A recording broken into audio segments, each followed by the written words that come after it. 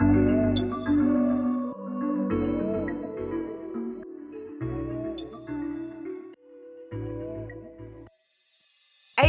Babes, the podcast. A podcast hosted by the ADHD Babes community for the community.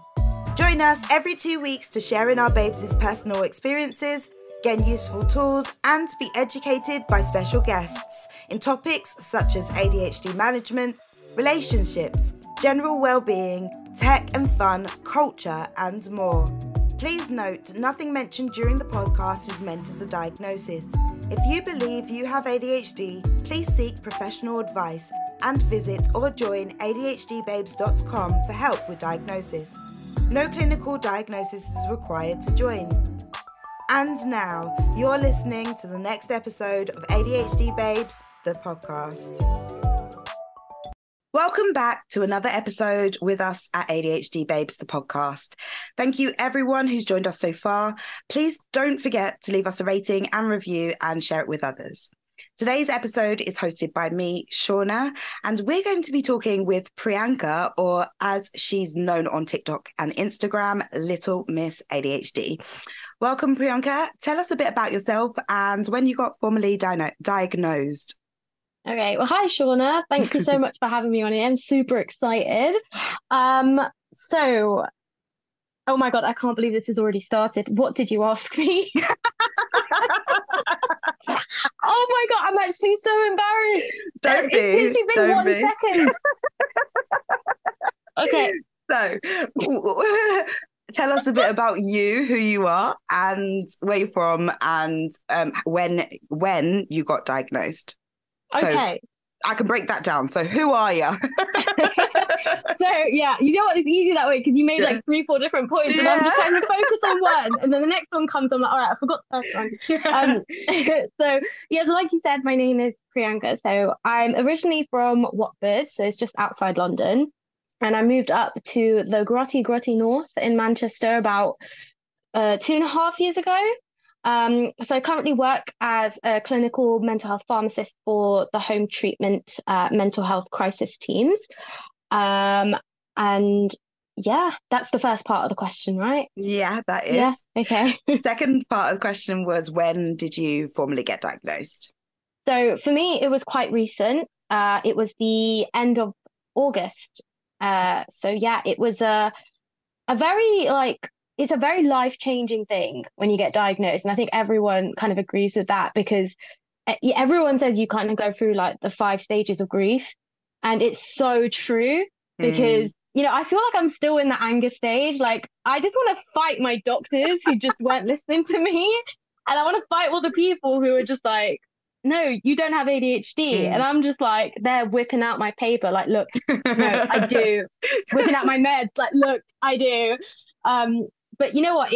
It's also a really good thing, I feel, because it gives you so much clarity. Yeah. And you're just like, you know what? I'm not actually a useless human. There are certain things which I struggle with, and that's okay. But at least you understand that it's not just you just being lazy or being forgetful or just not caring. So, you know, I'm learning so much about my condition every single day. And you know, it's annoying because we have to work so much harder, I feel, than neurotypicals to just do basic things. But I think once we get over being annoyed and angry about that, then, you know, we kind of just get on with life. But, you know, everything just starts to make sense. And, you know, I always like to describe it. You know that meme of Charlie Day? Like, you know, where he's got that board and he's like, have you seen it? When he's got the board and he's got like all these things on it. Probably. Oh my God, do you know what? I'm going to send it to you later. Anyway, he's got like this manic look on his face, and he's basically trying to, like, it's like you're trying to put together like all the dots and everything. And it literally describes exactly what everyone goes through. Because it's like, oh, that's why I did that. Oh, that's why I do that. Oh, that's why I can't do that. Yeah. So it's like life just lot. makes sense. Yeah, absolutely. Like literally every single person who has been able to get their diagnosis formally has been like exactly the same, like, oh, okay, and then there's this and this and this and this and this. The episode that we released, that's going to be just before this one, was about remembering childhood symptoms. And so we were kind of going through and going, oh, do you know this and this and this when I was younger? And the teacher was just like, Shauna needs to shut up and stop talking. Hello. Oh my God. Yeah. Do you know what that was really bad with me. I always got in so much trouble because it's like, I mean, I feel like our cultures would be quite similar. And, when you're a young girl, like if you're there shouting, running around, it's like, what are you doing? You should be more respectful, but it's never really the same with boys. It's like boys will be boys. But when we do that stuff, it's just like, don't do it. Like, what are you doing? Yeah. You're bringing shame to our family. Oh, God. So you've kind of touched on a point which I didn't mention. Obviously, we have mostly had Black people or women or non-binary people come on as guests. You're not Black, but you are a person of color. So just to clarify with everybody, what is your descent? Just because we will be talking about it and I want them to be able to understand the full context of what we're talking about. So can you clarify your descent with it for everyone? Yeah, so my family, we come from an Indian heritage, but so my mum was actually born in Kenya. There were a lot of Indians who actually emigrated. I think that's the right word. I don't know if it's emigrated or immigrated, but it's one of those words. Yeah. Anyway, so a lot of them immigrated to like Kenya, Nairobi, those kind of places. So my mum's family was there, and then she moved over here when she was a baby. My dad moved over here when he was about 12 years old. But yeah, like I've not done one of them 23andMe tests, but I am very sure that I've not got any surprises in my mix. But so yeah, full Indian. Okay, great. I have Indian in my blood myself. So do you? Yeah, both of them. So what would have been India at the time, but it's probably more Pakistan now. Okay. But it is more where they immigrated, so it's like they went to the West Indies. So both of my granddads, I think both of their dads, I can't actually remember, but both of they're basically half Indian and half Black. Okay. And then my grandmas are both 3/4 Black and 1/4 white because their dads are mixed race. So I actually do have a lot of mixed. Yeah, there'll be some hidden surprises there if you ever did one of those tests. Yeah. I'd always start at the beginning, actually. So you mentioned kind of now that you have your diagnosis, what was it that for you that really kind of made you think, okay, there must be something that is wrong, I guess. I don't really know how I put it myself. What was it for you?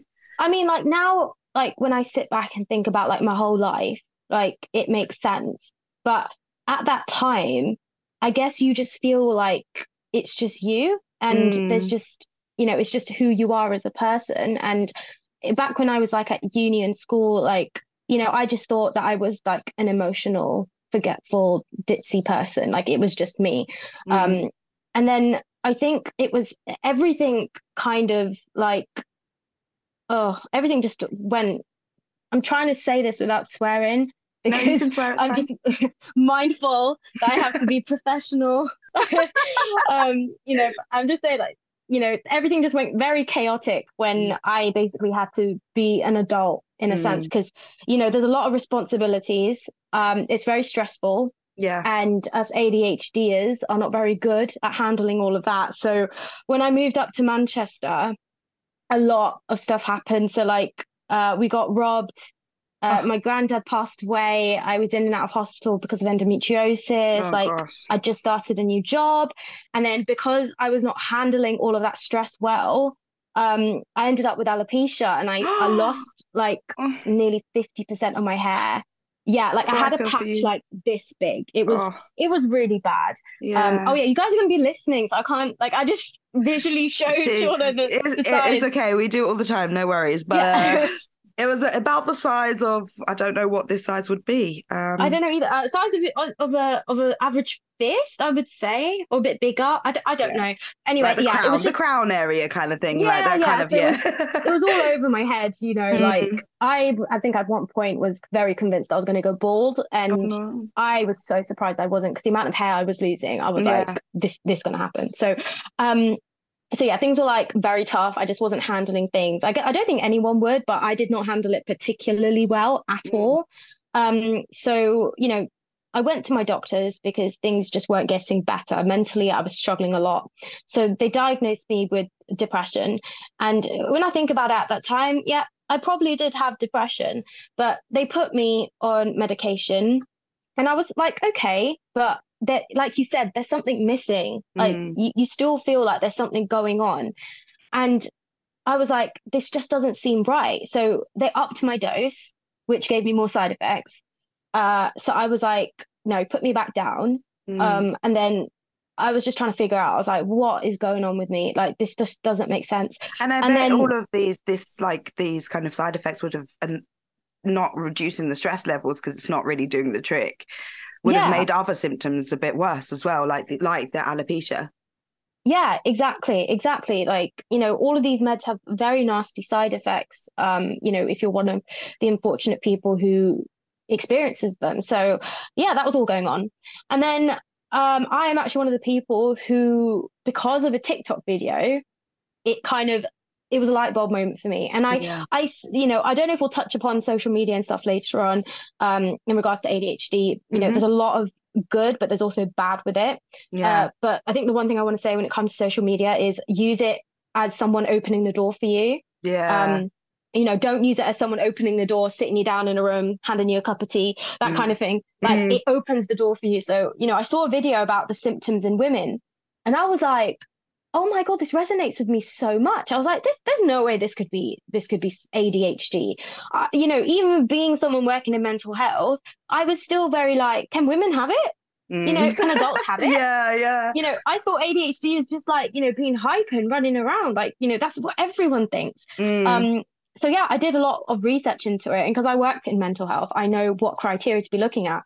So it like the puzzle was like, it was like coming together. Yeah. And I was so convinced that this was it. And Mm. yeah, I remember telling like my family and my friends, and they just like literally looked at me like I had probably said the most offensive racial slur or something. Oh my Because gosh. I was just like, it's because I think it's when so many people make you doubt yourself that you're just like, is this really it? Or am I just Mm. overthinking and whatever? But I was so convinced, and I still got, my GP's therapist, like, no, you don't have it. Let's try in another antidepressant. And I remember speaking to my therapist, and, he just, I don't even know if he heard me or just decided to ignore me when I mentioned ADHD. Yeah. So I was just like, okay, I won't mention it again.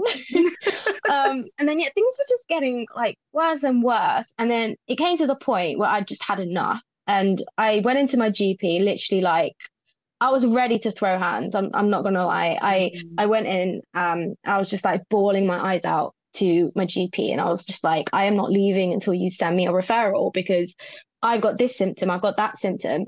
I don't know why you guys are just keep changing my medication. Mm. So she kindly listened to me and referred me on. But then, as you guys know, the referral process is a joke. It is ridiculous. But at this point, because I was mentally so bad, like because I lived in Manchester, I had to go back to London for a few months. I had to quit my job. Things were just going so down for me. So Yeah. I had to get my dad involved. And it's another thing which I want to talk about later as well when it comes to like parents and all of Yeah, this, because definitely, he definitely. went against the typical stereotype and he did everything to help me. Mm. And it was literally because of him I ended up actually getting seen quicker, Nice. because Thanks, I Dad. was at risk technically. So yeah, I think that parental instinct comes in. I heard Mm. him on the phone and he was like threatening to sue them and everything, and I was just Good. like, Yes, okay, Daddy. yeah, good dad, yeah. So yeah, fortunately I did get seen then after he'd literally shouted at them.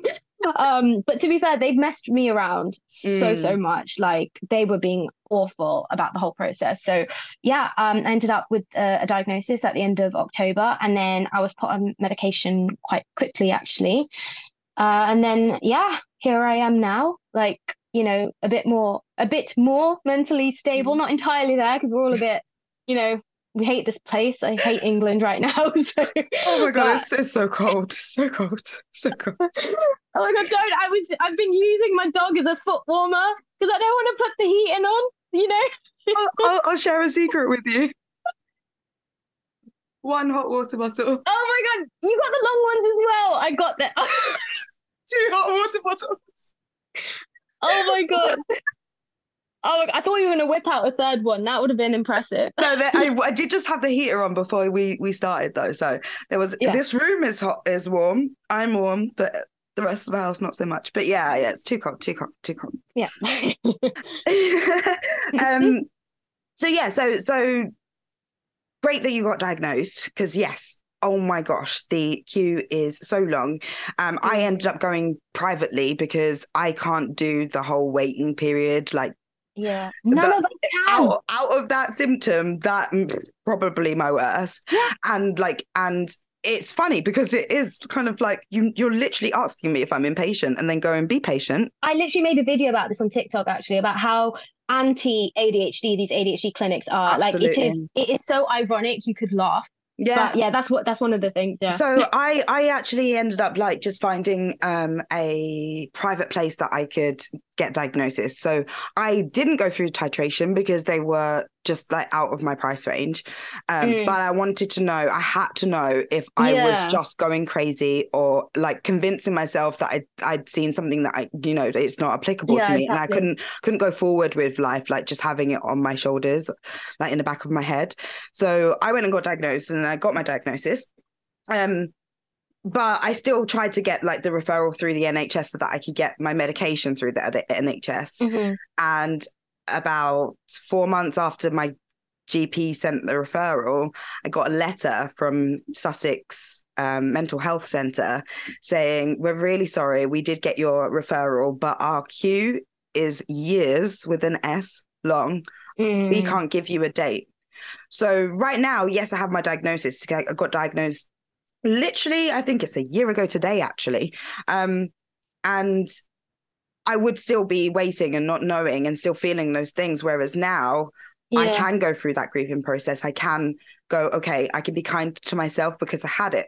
Now, anyone who wants to ask for mental health help is asking for help right now, not in years' time. Like if I was suicidal, which some are, I'm not, but some are, you telling me, oh, it's years wait, that's just driving me to be like, oh, I can't get the help I need, so I'm just going to go and finish what I was trying to start. Do you get what I mean? Yeah, this is the issue. Yeah, it's a joke. I feel like, so I work for like secondary mental health services, and it's like, why are you not putting preventative measures in place? You know, it's so unethical to kind of leave patients to the point. Are you okay? Yeah, sorry, back spasm. You just made a face. I was like, yeah. Caught me by surprise. Yeah. What, me? No, the spasm. Oh, right. Okay. Yes. Okay. But yeah, you're all good? I'm good. Okay, just ignore me. Don't worry. But yeah, I was just saying, it's like, you can't just let patients deteriorate to the point that you're only going to help them when they're in that crisis. And this is where I feel like primary care, like GPs, therapists, all of that stuff needs to get better, because you need to catch the patients when they're at that point where they're going to deteriorate, but they're still got that mental capacity to engage with services to kind of ensure that they don't deteriorate. Don't just keep them on a waiting list and then get them to the point of crisis that they have to go to emergency services. This is where I think you can get seen. Sorry? The only time you can get seen. Yeah, exactly. Like this is the issue. And then you wonder why like A&E waiting times sometimes are so long. It's the only time you can actually get help. I know. Yeah. I suppose while we're talking about the NHS and I guess the mental health services, we can go into your work as a clinical mental health pharmacist. Did I get that right? Yeah. You got that right, yeah. So firstly, what is a clinical mental health pharmacist? So I'll just say I think when people hear the word pharmacist, they kind of think like, Boots pharmacist that gives you your meds. So that is like an aspect of it, but there is a lot more to it. I mean, you know, we have done a lot of training. We had to do 4 years at uni, and then we do a pre-reg year. And then we have to get qualified and put on a register. So some people have the impression that we just kind of take meds off a shelf and give it out, but there's a lot. We are basically experts in the way that medicines work in the body. Right. And, you know, we understand how like medicines interact with each other. We can give advice and help patients, you know, tailor patients to have medication that's suited for them and the conditions that they have. And, you know, we advise on ways to cut down medication, ways to decrease side effects. You know, that's just some of the things that we touch upon. And then when it comes to mental health, it's basically all of that stuff, but also it's just for mental health, really. But the thing is, when it comes to mental health, I think actually it's probably one of the hardest things as a clinician, whatever type of role you're in, to know about, because you have to consider a patient's physical health as a whole thing. And then on top of that, you've got their mental health. And both of them will come hand in hand. Whereas, you know, if you're a clinician within something to do with physical health, you know, you don't have that mental health lingering in the back. You've just got to treat that physical symptom. But with us, we always have that physical health no matter what. Yeah. So there's a lot that goes involved with that. And mental health medication is very, very complex. This is probably one of the things I love it so much, because there's no right answer. Like, you know, with blood pressure medication, you know, you measure your blood pressure. If it's at a certain number, okay, we'll try this one. If that doesn't work, we'll try the next one. Mental health drugs are not like that. Like, not one person is going to respond the way to one drug the same way the next person is going to. Like, you know, it's trial and error, really, and trying to tailor it so it's going to suit that specific person, you know, and actually look at what type of symptoms they have. And, you know, there's a lot of crossover with other mental health diagnoses that you have to really understand what is entailed with those different conditions to give out those diagnoses properly. So yeah, it's a very complex but very interesting line of work. So I'm going to start at the beginning, because I have loads of questions about everything you just said. All right, go on, shoot. I'm ready. How was the studying? So obviously most women or females or people who are inattentive tend to find that it's university that is where they really start to see the big struggles. And 4 years at uni, that's really a good achievement for someone who probably would have, like everybody else, had their own struggles at that point in their lives. Like, how did you find actually studying it and getting your qualification so you can become a registered clinician? I mean, it was so hard. I feel like I boxed up that trauma and just like kicked out the door, because it was hell when I think about it. Like, it's so annoying because intelligence is not affected by ADHD, but because it really affects the way that you study and perform under pressure, it's so easy to try and like basically say to yourself, oh my God, I'm dumb. Like, I don't understand. Why is this not going in? Why couldn't I do that? Why did I make that silly mistake? There's a lot of self-hatred and just constant beating up and comparing. And that's literally what my whole uni life was, because I was like saying to myself, I was like, I swear I'm intelligent, but why are my grades not showing that? Like, why can't I do well in these tests? Like, why are all my friends seeming to always get higher than me? Like, it's not good to compare, but it's very hard when you have a group of friends who are all doing the same thing together. And it was always me. I always felt it was me who had just kind of scraped it.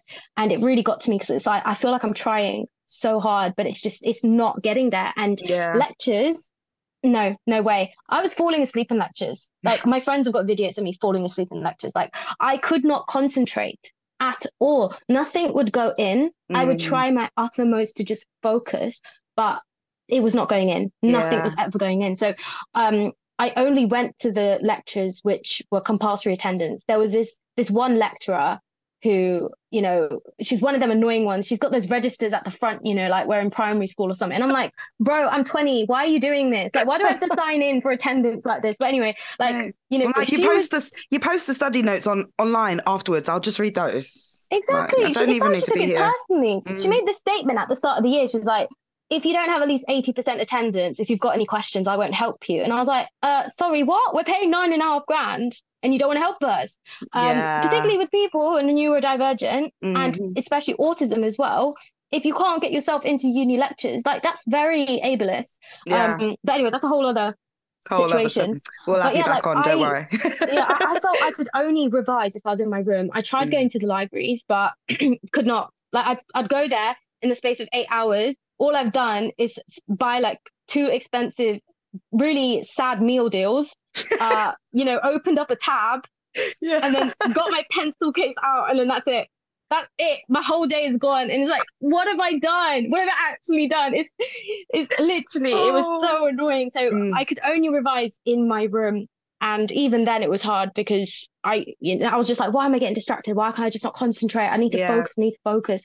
But then you'd have those spurs of moments where you're like there for hours. Yeah, like, there was this one piece of coursework I literally sat down for 5 hours straight and did it. I still got 42%. I was fuming after all of that.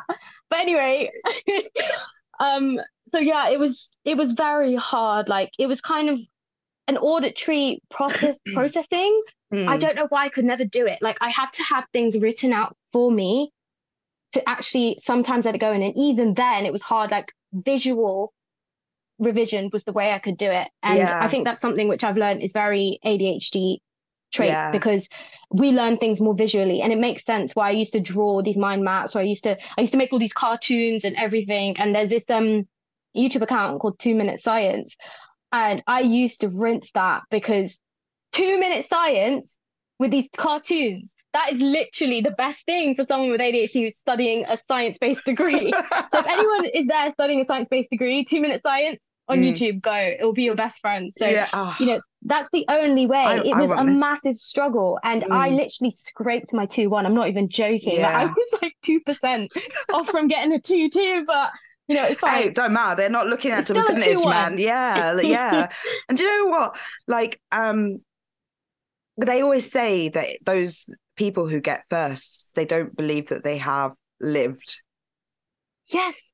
So that's true. They also prefer people to get a 2-1, because it means that you had some life experience and you could still get a degree, I guess. But I'll take my 2-1 and I'll just run with it.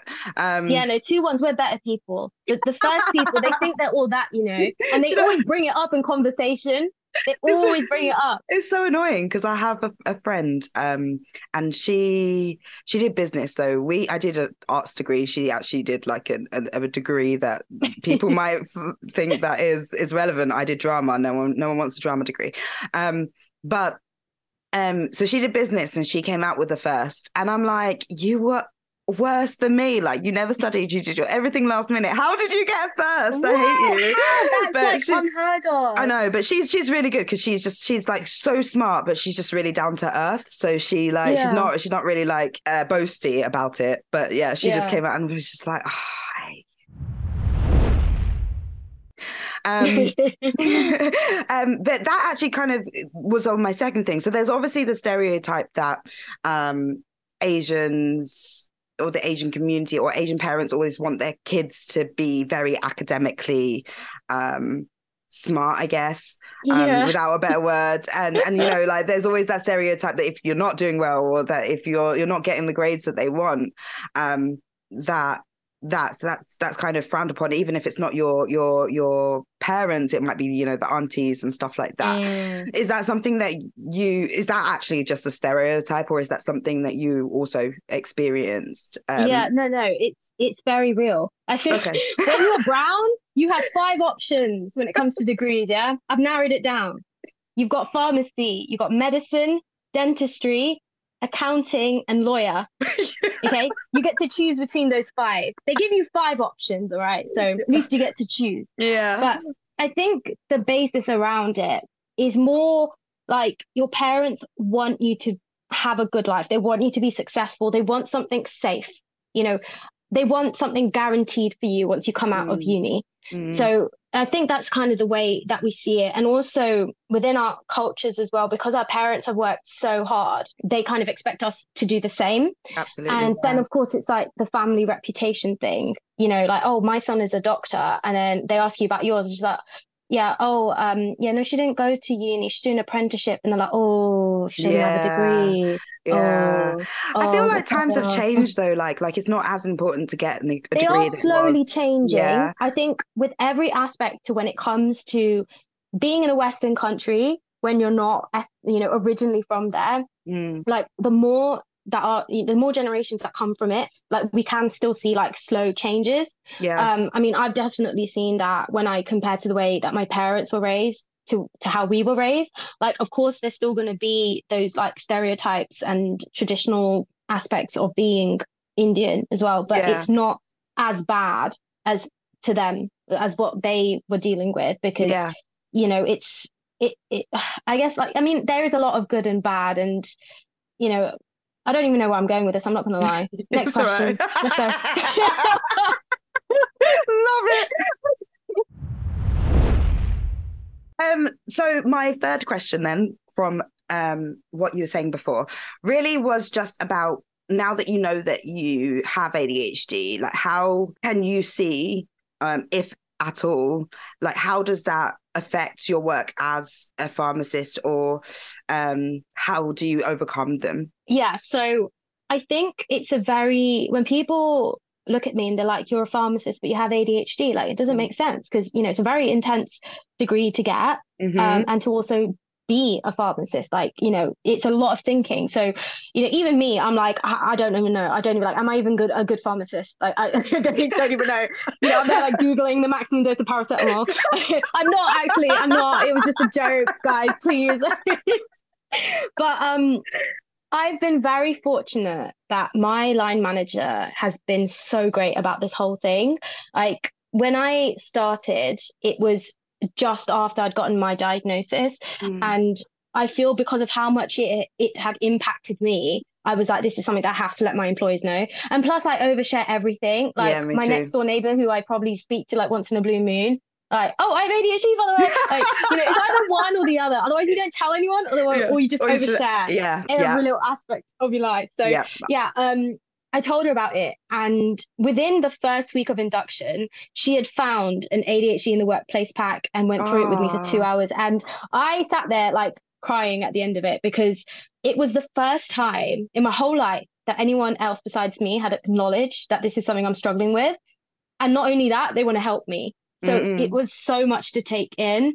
That's And, nice. she's an absolute angel, my line manager. Like, I've got so much love for her. She's so supportive, really understanding, very accommodating. Um, so I think when it comes to ADHD in the workplace, I always say, tell your employer. Like, some people don't think they want to, they don't, they might get judged for it. They might be seen as less than because of it. So I do see the like hesitancy with explaining it. But at the end of the day, ADHD will impact you in every aspect of your life. And if you Mm, need that extra support, there is nothing wrong with it. And what is wrong with making your life a bit easier? I mean, if you had a physical disability, they would be doing things to make it easier. They'd be getting you like a special chair, or like, mm-hmm, giving you a disabled spot, things like that. So why mm-hmm. do we not see ADHD in the same way? Agree. Um, so yeah, like I've been in a lot of communication with her, and I think we're both learning because this is the first job I've had where I've known this is my diagnosis, and Mm, it's made things like, okay, this is what's wrong, that's what's wrong. I can't do that, I can do that. So trying to understand my strengths and my weaknesses, and it takes time with a manager for them to understand that as well. Even you as well in a role to see mm, what suits you, what doesn't. And then, over time, we've like made accommodations and adjustments. Like for me, she lets me start between the hours of 8 and 9. So whenever I get to work, I then just do my allocated time for that day and then leave because in my induction, bro, I was late every day. Third week in, I was on the phone crying to her because I had forgotten to get change for the car park, and no one was helping me with a £1 coin. Oh And I was getting no. really stressed and I was crying. And she was like, it's all right, just go home. It's okay, you can work from home today. And I was Oh, like, bless thank you her. so much. And then after I got home and she was like, I was just thinking, I was like, it's my third weekend. I'm literally crying about parking. Like, what is Mm. wrong with me? So, little accommodations like that. She lets me go, she lets me work at home every now and then, which really helps because when I go to the hospital sites, like being in the offices are very overstimulating. Like there's bright lights, there's phones going off, people talking, there's printers, like there's a lot really. And it can be Mm. really like everything. I think it's an ADHD thing or an autism thing. It's that sensory overstimulation that you feel everything is in your head or it's just on Yeah. you. Yeah. So, it can make it really difficult for me to focus when I have got like my pharmacy work to do, when all I'm there is sitting and I can just feel my bum. That's the only, I don't know how else to describe it. I can just feel my bum. I can hear what's her face next to me talking about what she's had for dinner last night. And even though she's 2 seats away from me, I can hear it in my ear. I can Yeah. hear the electricity from upstairs. Oh, yes, I can yes. smell the vinegar off that woman's chips in the corner. Oh. The printer's going off. The phone, a ringing phone is Mm. literally, that will make me want to rip my ears off. And the phones are always going off in these offices. Mm. So yeah, I just end up getting like very angry and I'm just like, I have to go home. So she lets me do that. And yeah, like it's a lot of communication with it as well. So like I think the funniest thing is like, so she knows that I struggle with organization and tasks and stuff. So she recommended a planner. That's the one thing which I always think is going to help is a planner. But you know Yeah. what? She's so sweet. She genuinely thought it was like going to help because Yeah. it's helped like if she actually struggles with these things as well. Mm. So it's helped her, this particular planner. I went to go look at it. It was £40. I was like, No. woman, we're in a cost of living crisis. And you want me to spend £40 on On a book. paper, Yeah, no, no, no, no, no. with some Mm-mm. floral Mm-mm. cover. Uh, but yeah, so I basically found like another one, which is half the price. Yeah. And, I was using it at work with her and she was watching me. And then she was like, why do you write stuff in it and then put it back in your bag? And I was like, I don't know. Isn't that what you're meant to do? And she's like, but then how do you remember what you're going to do if you write it and then put it away? And I I was like, don't. that's a good point, Yeah, actually. because I don't So remember it. yeah, so she was just like, no wonder you've never benefited from planners because you just write it and then put it back in your bag. Like it makes sense. So she's got me in the habit now of having my planner open next to me all the time, which is such a simple step, but it Yeah. makes all the difference. Yeah. Um, That is but very yeah, now true. I feel really bad because she's always reminding me to do things. She's like, oh, did you do that? And I'm just like, no. Um, I'm I'll really do it now. sorry. Yeah. It's taken me like 2 weeks to get through this training, which she's asked me to do, because it's very boring. I Yeah. cannot sit there. But that's another thing as well. There's some really boring, tedious tasks I have to do. She gives me more time and lets me do it in like little increments. But we're now looking into setting up some kind of software that she can send me tasks and on my laptop, and then they kind of like ping up because that's what I need. And I need it in my face to just tell me to do it. So we're Mm. trying to get that sorted with IT, that kind of thing as well. But she also, like I said to her, that I get very bored. I Mm. need to be like constantly stimulated with lots of things. So she allows me to work on like a number of different things within my role, which Yeah. is really, really great. So it kind of keeps me busy, keeps me doing things. And she lets me handle a lot of complex patient queries because I think it was another aspect of problem solving we absolutely Yeah. love. Love it. Like, so yeah, that's my favorite part of the job is like, if you give me a patient, the most complex patient ever, I'm just I'll like, find yes, it. I will absolutely love find it. it. I know. I got this patient the other day. Do you know what? Every time I see a patient who's either got diagnosed ADHD or waiting, I'm just like, right, my time to shine, babe. This is my time. It's like whenever anyone mentions ADHD at work, I feel like it's my name, and I literally just turn around. I'm like, yes, Yeah, can yeah. I You help? spoke. So yeah, there was You this called. patient who was waiting for a diagnosis, and the psychiatrist was talking about using a second generation antipsychotic to potentially help her ADHD symptoms. And I was like, that's really interesting. I didn't know antipsychotics could help that. So of course, I sat there for 3-4 hours looking up on it. I gave the best email to him, by the way. He absolutely loved it. It was really good. But yeah, there's no like there's no clinical basis, but it's very interesting because, antipsychotics also work on the dopamine receptors. But Right. if you think about it, they block them. And Yeah. ADHD medication does the opposite. So Opposite. you would think it would do the opposite effect. But without making it too complicated, second generation antipsychotics, the newer ones, they don't always block dopamine receptors. They work on other receptors as well. Right. And this So, particular one, which he was looking into, didn't actually work on receptors in the prefrontal cortex, which is where ADHD is affected. So that was the kind of basis. And I was like, wow, this is super interesting. mm. But yeah, sorry, I've like gone off on one. I'm But sure yeah. everybody has just started to search to Google whatever it is that you're saying.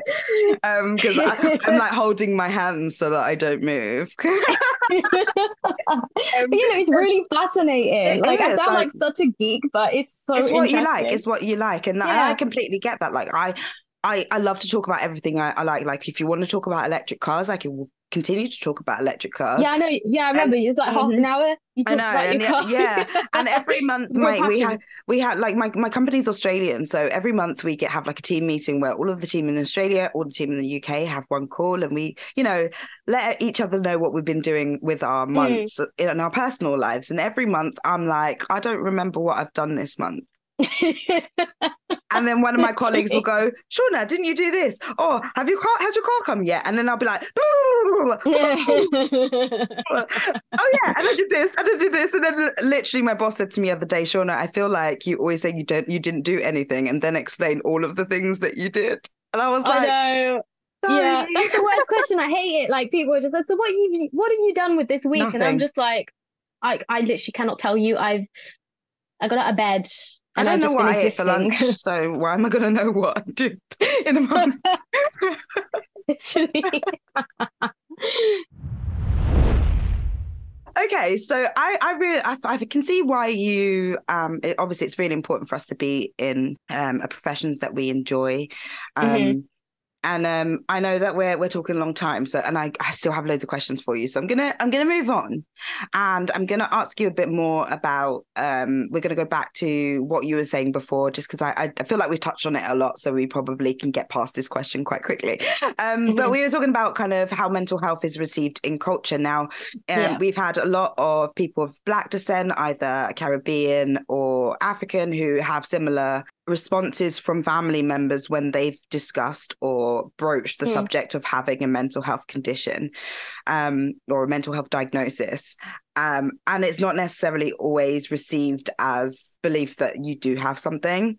Hmm. And I'm wondering what your experience has been with, obviously you mentioned your dad was on your side, so we know what daddy's like. Mm. But that doesn't, again, both Black and Asian families, they're normally quite big, and aunties and uncles always have a say as well. So Hmm. it's not really just the response of your parents. And I'd love to know how you find talking about mental health, not necessarily even your condition, but mental health with your family members, both immediate and extended. So I would say things have probably got a little bit better. Um, but I think there is just that lack of understanding. Mm, And, because for example, I think the biggest issues I probably had was with my mum. Like she is an absolutely amazing woman. Like she's done so much, she works so hard, but she just didn't understand why I was so upset and so down. And this is what I think is the issue when it comes to our parents' generation, is because they have been through so much to get to where they are at this moment. And they feel that they've given us the life that they have always dreamed of. And to them, it's like, you have everything. Why are you upset? And then they then feel like you're ungrateful for it. mm, But what they just don't seem to understand is you could be a billionaire with literally everything any person could want. But if you are depressed, you are depressed. Like you yeah. cannot control it. Like, and this is the really hard thing for them to try and understand is like, you, it does not matter how much you have. It's just it's within our hormones, it's within our brains. Like it's just it can also be genetic as well. um so I think that's why there's that lack of understanding. I also feel like, particularly with Indian culture, I don't know if this is similar with your culture as well, But it's like back in the day, women just weren't allowed to have emotions, you know? It's like get off in arranged marriages, have your kids, be a housewife. If you're sad, if you're unhappy, does not matter Mm. because our family's reputation is on the line. You need to make your husband happy. That's what we've given birth to you for. We have brought you up to be a housewife, to be a mother. That's what you need to do. Mm. So they just kind of ended up suppressing it all or like, just dealing with it and not actually Yeah. acknowledging that, if they had a mental health struggle, that it was one, they just had to get on with it. And this was normal life for them. So then they have that, that's what they think. So then when it comes to like having kids who potentially have mental health problems, because that's their opinion on it, they then say that to like their kids without realizing how hurtful it is, just get on with it. I had to do ABC.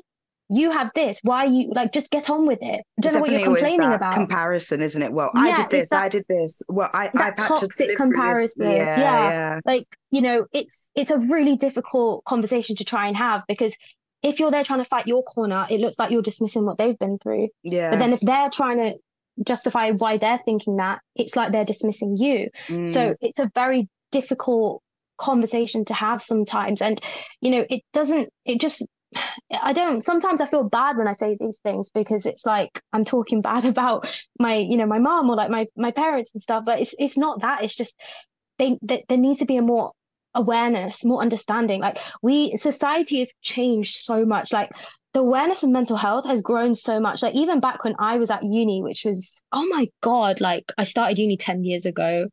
Sorry, I need a moment. Like, oh my Sorry, God. you're saying this. I 10 years started ago, uni more like, than 10 years ago. I I know, but I was I just, yeah, it finished was uni 10 years ago. but I still don't feel like I'm my age, Like I'm still struggling to just adult. And now I'm just like, it's been 10 years since I started uni. Anyway, oh God, I forgot where I was going with this. We were Do you remember what I talking, was talking about? yes, we were talking about, and now I said, yes, I'm gonna forget it. Oh, damn it. Yes, we were talking, oh, right, yes, okay. So we're kind of talking about intergenerational trauma and passing on that trauma from between generations. Oh, I know what I was going to say. Yeah, Yeah. So basically, even back when I was at uni, there wasn't that much awareness about mental health, even yeah, then, really. So it's grown so much, especially in the last 5 years, particularly with all the stuff with COVID and stuff.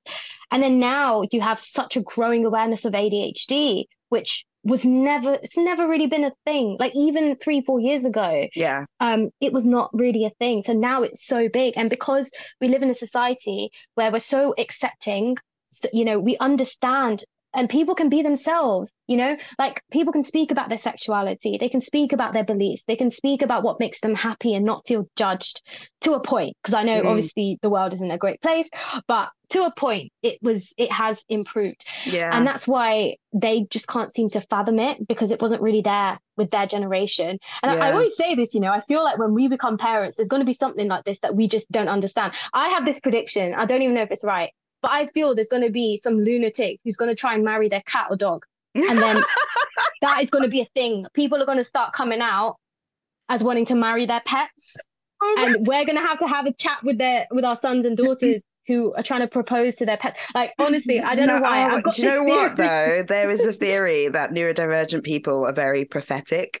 Now, I believe I'm very prophetic, and it's funny because What me does and my that word mean? so yeah, we can like predict the future. Like we can like not Oh, predict it, but you can kind of see things because we see different things differently. You can kind of go, this is going to yeah. be happening.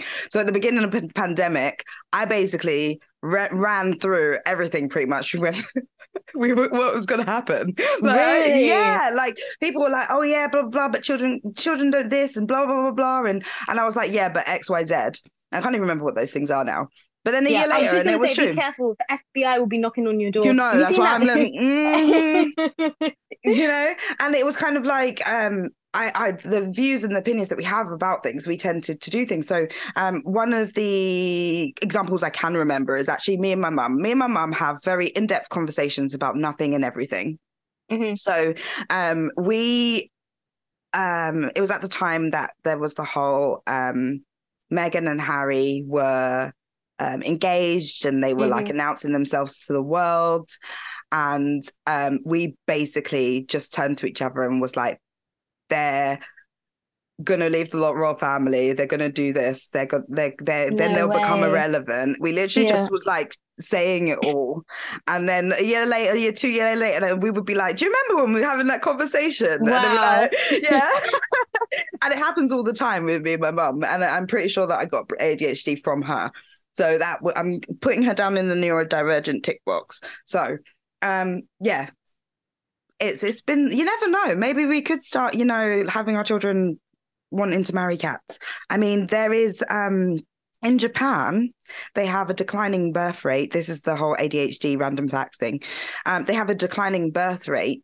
And I watched a piece where they were exploring what young people, I guess around our age now, were doing, and they weren't actually like having sex. They were like having virtual relationships with a computer woman. Oh, but that's going to be a thing, AI Yeah. and all of that. Like, I'm Well, not I even feel like Japan surprised. and like China and that side of the world is always a step ahead of everyone Yeah, else. very So technology advanced. I mean, if yeah, we had that kind of stuff here, I guarantee that people are weird. I wouldn't even be surprised. Like, I mean, it's hard to date. So sometimes I'm like, mm, okay, you know what? You do you. yeah. Like, do you know what? Like, If that makes you happy, like, but yeah. So I mean, the last thing that we have to talk about then would be Little Miss ADHD. So now we know everything about Priyanka. We know that what you do for a job, where you come from, where you lived. I'm surprised God, we don't I've know. said a lot, haven't I? At this point, I'm surprised I don't know mummy and daddy's name. Um, but obviously, something drove you to create the Little Miss ADHD persona. What got you to be like, I need to do this. I need to be out there. And I guess this is where our social media talk will kind of come in. What what Yeah. what what sparked Little Miss ADHD? So, I already had a TikTok account already where there wasn't really like a kind of criteria or like what's the word category, if anything, of the content that I was posting. It was just like, my dog being a pharmacist, having alopecia, crying every day, just those kind of things. There just wasn't like any consistency. Mm, And then I just started like just posting stuff about ADHD and things. And then um, I then came to be aware that I was not the only woman who had gone through what I had in terms of being missed off for 2 years, not being listened to, feeling like a failure within society because you're not living up to the expectations of being a typical woman. Even mm, harder for us of color with the kind of expectations that come with it. So I was like, it was a very bittersweet moment because it's like people can relate to me. It's great. I'm not alone, but also this is really sad that there are also so many other women who are dealing with this. yeah. And then I remember I was so I was at work and I received an email about some research opportunities, and I love doing research. Like, it's a very weird thing for someone with ADHD to do. Like, you're going to read through all these papers, really? But for some reason, like, it's because I can piece all the information together and like kind of create my own thing. And if it's Mm, something which I enjoy, then I will do it really, really well. Like yeah. back when I was at uni, I did a project on medication errors in prisons, so it was so interesting. I remember going out there. It's literally like Prison Break. I'm not even joking. It is very interesting. But Wow. that's a whole lot. Like, I'm going to stop right there because I'm going to go off on a tangent. So yeah, I had an opportunity, opportunities within my NHS trust. So I reached out and I was just like, oh my God, it was like a light bulb moment. I was like, I want to do research. What do I have a passion about? ADHD. What do I want to make a change with? So I was like, let me combine those two. So I emailed and I was just like, I've got a great idea. Can you guys can we set up a call? Like, I'm not even joking. I felt like I was a manic woman at that point. Like, my boyfriend had just come home from the gym, absolutely exhausted. And I was there just like jumping around. I was like, look what I'm going to do. I'm going to do this. I'm going to do that. So yeah, I got so excited. Like, I was literally messaging all my friends and I was just like, I'm going to do this. I'm going to do that. Like, I was feeling so positive because I'd gone through so much of my life not having purpose. Like, I was Mm, like, what am I doing here? What is the point? I want to be able to help people. I want to do something to be worth, um, just make it worth everything in a sense, have a drive to be alive. mm, Um, so yeah, they were open to kind of me pitching my idea in a sense. And then I made a video on TikTok about how I transformed my life. And the way I like to say it is ADHD nearly killed me, but it's now my reason to live. Lovely way Because to put if it. I had not, sorry? It's a nice way to put it. Yeah, yeah, Mm. it's very impactful, I think. Yeah, Yeah, yeah. it is, This yeah. is it's But yes, I it's mean, on to the think, nose. yeah, yeah, to think though, like at the start of August, like I didn't want to be here. Mm. And I was thinking of all the ways to not be here, to then completely transform my life. It's like everyone says to me, like, I can't believe how much of a change has happened. And so I posted that video saying, like, I'm going to do this to try and help other women. And it ended up receiving quite a lot of attention. And then I was like, you know what? I'm a pharmacist. Like, I should really speak about ADHD from a healthcare point of view. I think people Yeah. will find it really useful, really interesting. So, this is really funny as well. So, I had an Instagram account which used to be my personal. Then I made it into a fitness account. Then I made it into a nail account when I became absolutely obsessed with learning how to do acrylic nails. And now it's my ADHD account, which I hope is going to be the one it's going to stick to forever. And I remember when Trust. I literally was there like deleting all the posts, like hoping no one was going to notice. And so I made a new one. I was like, hi guys, I'm sorry. Another change again for you guys who've been here since the start. um, so yeah, and then I've just been using that account to like make content, educating people, raising awareness. But because I know what kind of stuff resonates with people who are neurodivergent, my Mm. content is very simple. It's very visually, what's the word? Like the word's not coming to me. Sorry. Aesthetically pleasing. Yeah, yeah, you could say it like that. Yeah, you could say it like that. Yeah, because I like to make I make cartoons. I love Yeah. cartoons, so I make like cartoons with it. All these nice colors, everything. So I make it quite light-hearted as well. So that's like my Instagram account, and then Mm.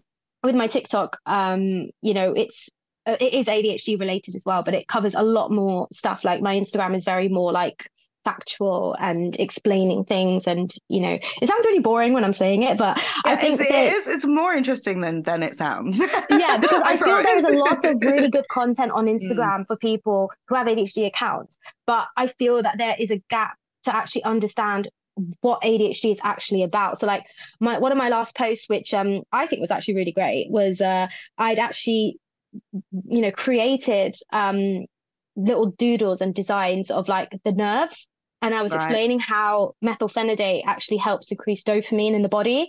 And people were loving it. Like there was this one girl who said, like, I have learned more in those in those 5 slides that you posted than in a whole lecture at uni. And that made me feel amazing. But it's like putting out information that's so simplified, but it's still getting the same impact in a sense. So I really want to educate people, and I've got so many plans for other posts and everything, like to do about the sciencey stuff and make it Mm. interesting and make it fun.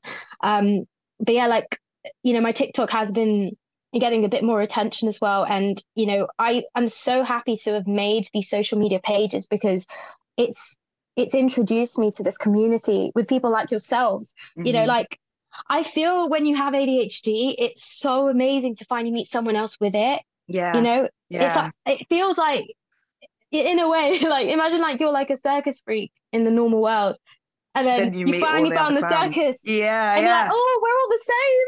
Yeah, yeah. I'm not weird. It's not just me. Like everyone understands each other. We all have these little quirks about ourselves. Like, and I feel people with ADHD, like, I'm sorry, we're amazing. We're so funny. We're so caring. Are you okay? I feel like throughout this podcast, you've just been injuring yourself so much. My bone's just telling me how old I am. That's all. So I stick it under one of the many hot water bottles you've got. That'll be fine. There we go. But yeah, Sorted, anyways, yeah, I was done. just raving about how amazing we are because, Mm.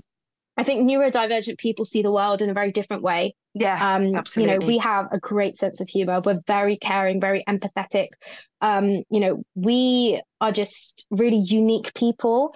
And that's why sometimes, like, I know people get annoyed with the whole like ADHD is a superpower thing. And I do get why it can be really infuriating because most of the time ADHD is the worst thing to have. Mm. But there are some really good traits about it, which, we should learn to embrace and should learn to love about ourselves because it makes us very unique and it makes us wonderful human beings. Yeah. And I feel like because of my ADHD, that's why I'm going to be able to do so much within like my career and my job, because I've got the passion, I've got the care. And like I'm currently going to apply for an internship for research.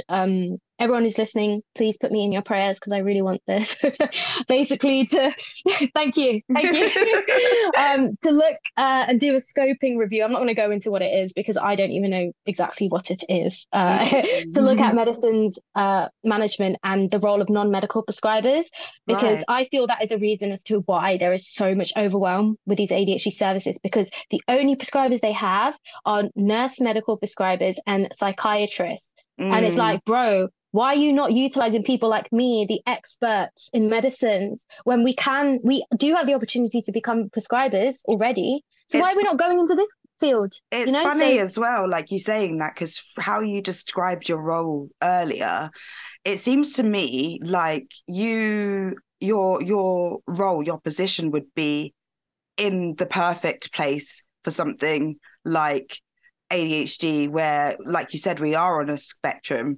Everything is mm, different. It sounds like someone in your position would be better at, at getting the right prescription for people with ADHD, because you can then be like, okay, we're going to do this and we're going to do this, and you can balance it. And I think you probably have the scope to do that if you're just doing this. So it's quite interesting you say that, because now that you explained what it is that you do, I actually feel like you should be utilized. yeah, exactly. And that's my plan. I'm going to get my prescribing license next Mm. year. Well, hopefully. I mean, I'm going to, just kind of keep pestering my chief of pharmacy until she gets me the funding. So that's a plan. And then I'm going to try and become a prescriber within this field, because it's very, very simple things like, you know, for example, a GP, if you know someone is getting an assessment for ADHD, Mm. why are you prescribing them an SSRI antidepressant? Because these types of antidepressants, they are going to increase the serotonin. But sometimes when you increase that serotonin, it decreases the dopamine. And You're that's what right. we There's need. no So balance. you're Yeah. worsening their ADHD symptoms. You need to Mm. find an antidepressant that's not going to affect the dopamine. It's little things like that, because I feel sometimes when it comes to the way that prescribing is done, they do it very rigidly. They have to follow the rules. They have to follow, the ABC. You got to go down that way. You need to start treating people as patients. Yeah. Do things which aren't necessarily meant to be the right way, as long as it makes sense and it's safe, and you're actually treating the patients and taking everything Mm. into consideration. But it's like, it's little things like being able to help patients manage their medication. And, if they've got side effects, what can we do to deal with it? Is there a different type of time of day you can have it? Mm. Is there anything that you're taking which is actually interacting with the medicine? Little Yeah. things like, coffee can actually worsen ADHD medication. And, when you have medication and sometimes you get towards the end of the day and you're starting to feel really irritable and stuff, it's because obviously all that dopamine is leaving your body. Mm. Um, and then you then get into this mindset thinking, okay, it's not working for me, it's not working for me. Your dose gets upped. But what you need to start doing is you need to start implementing more dopamine releasing habits into your lifestyle, because once we get on medication, the things we were doing before, we don't have to do them. So then when we Mm. get to the evening, because we weren't doing those things anymore, it's like dopamine levels are all the way You're down. like, oh yeah, I So need to remember all of yeah, my like there's executive there's so functioning. much, even with like supplements, and there's things like like tyrosine or like 5-HTP. These are like amino acid precursors which help increase. Yeah, that's the one. That's the one. Yeah, they help increase the production of dopamine and serotonin in the body, because you know these dopamine and serotonin, you can't put them into the brain. Like they have to get synthesized into that as well. So these sometimes help go through all the metabolism and all of that to make that as well. And not a lot of people know this, but people with ADHD do tend to have a lot of deficiencies in certain vitamins, minerals, and they're starting to make that connection. Like I'm going to be making posts on this and stuff because I find it super fascinating. But omega-3, magnesium, guys, get those supplements up. Those are two of the main ones that I've heard which Mm. are good for us, because there are so many things which can impact the way your brain functions. It's Yeah. insane. Yeah. Yeah. So, and did you know 90% of your serotonin is made in the gut? That's why it's so important to have a Yes, but good I only know food. this because somebody else did the research. Yeah, it's so important. And then you think, it makes sense. Like there are actually, that's why they always say have a healthy diet. And you just think, nah, like, I'm fine with the way I look. Like, Mm, it's not, but it affects your mental health. It affects the way mm. your brain works. It's crazy. Like Yeah, there is a nerve that goes from your gut all the way to the brain. no way. And, that's another thing which I'm going to look into as well. It's about gut health and like mental health and ADHD, all So that. it's It's so funny you said fascinating. this because like we had she's not like a specialist or anything like that, and we'll be probably doing more episodes on gut health and like what just general wellness. But we did a podcast episode with a lady named Penny Jarrett. I have the number somewhere. But yeah, she is the Lady of Adrenaline. Wellness with the Lady of Adrenaline, which is Penny Jarrett, and that was her nickname. And we actually talked about that. So our creative director Kessie, she's really into gut health, and she was like going in on this, and Wow. Yeah. that's how I got the L-tyrosine as well, is because of that episode. But yes, absolutely, I learned so much that day that we will be doing more of that as well. So if you are happy to share all of that with us, please do. Yeah, definitely.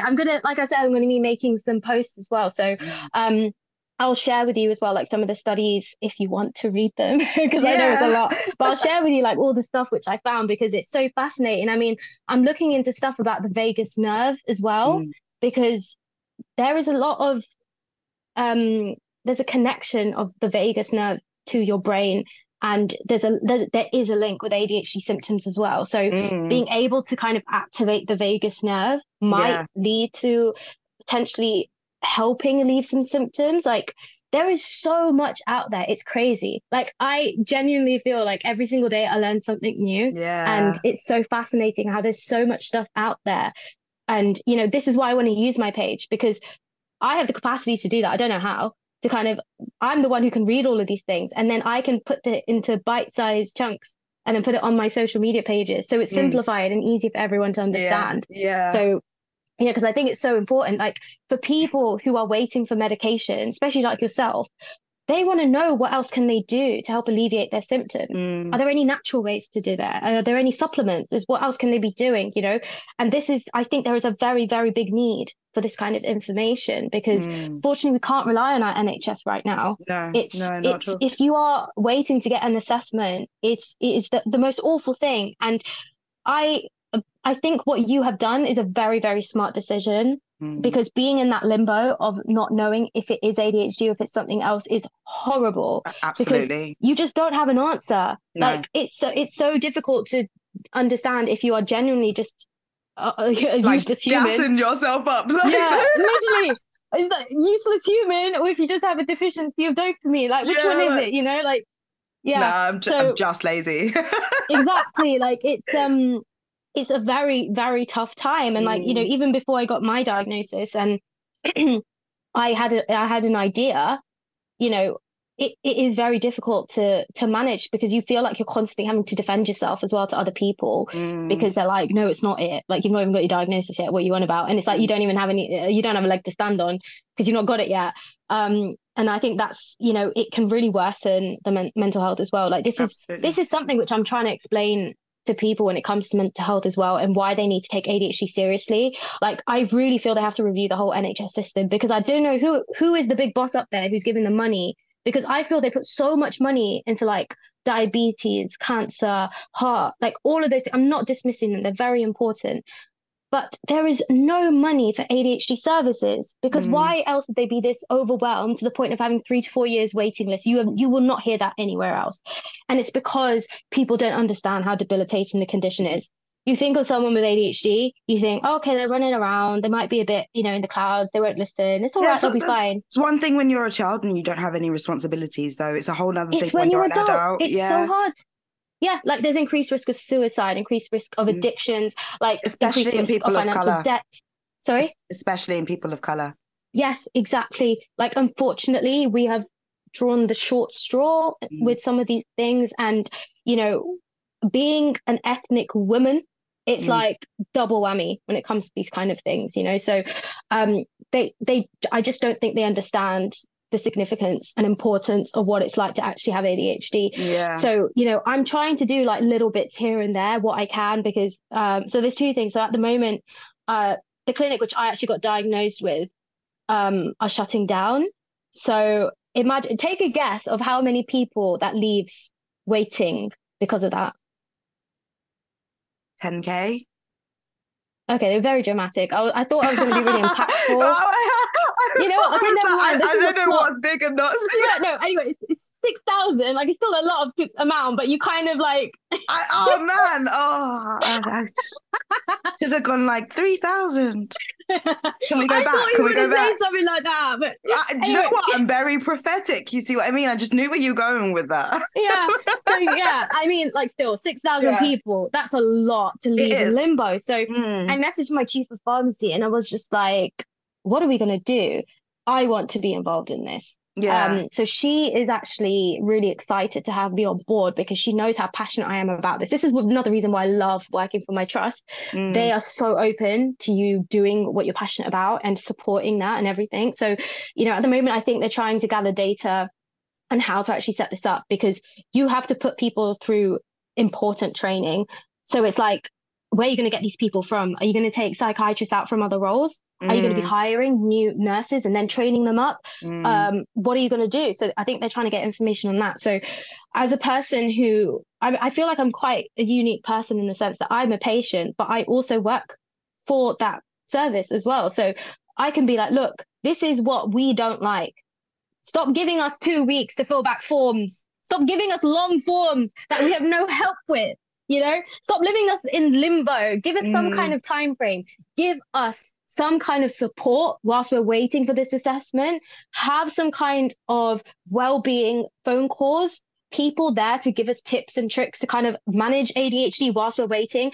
They need to yeah, start doing these things. So I'm going to be there like, right, you need to start doing this because yeah, it will give you basic better patient care. And then this is also where it all ties in with the stuff about non-medical prescribers, because I'm going to be like, yo, like, employ me, train me up, mm, get yeah, me there, yeah. I'm start there. I'm here. utilizing Mm, other people, start getting more pharmacists in, because, if you can start freeing up time like that, like imagine you can have a psychiatrist who can diagnose, decide what medication a patient wants, but then you can have a pharmacist who is perhaps, handling the titration and managing mm. that. And if there's anything significant, they can of course refer it over to the psychiatrist. But You have to have like checkups anyway, don't you? So it's not exactly, like so being able to free that appointment can free up for someone else to see them. So it's mm, little things like this which I'm trying to do. And um, I'm allowed to get on with some training for the home treatment teams. My line managers allowed me to do that. So I'm gonna do it around like medicines, but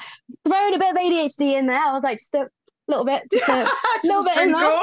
Yeah, yeah. She wasn't even surprised when she saw the plan.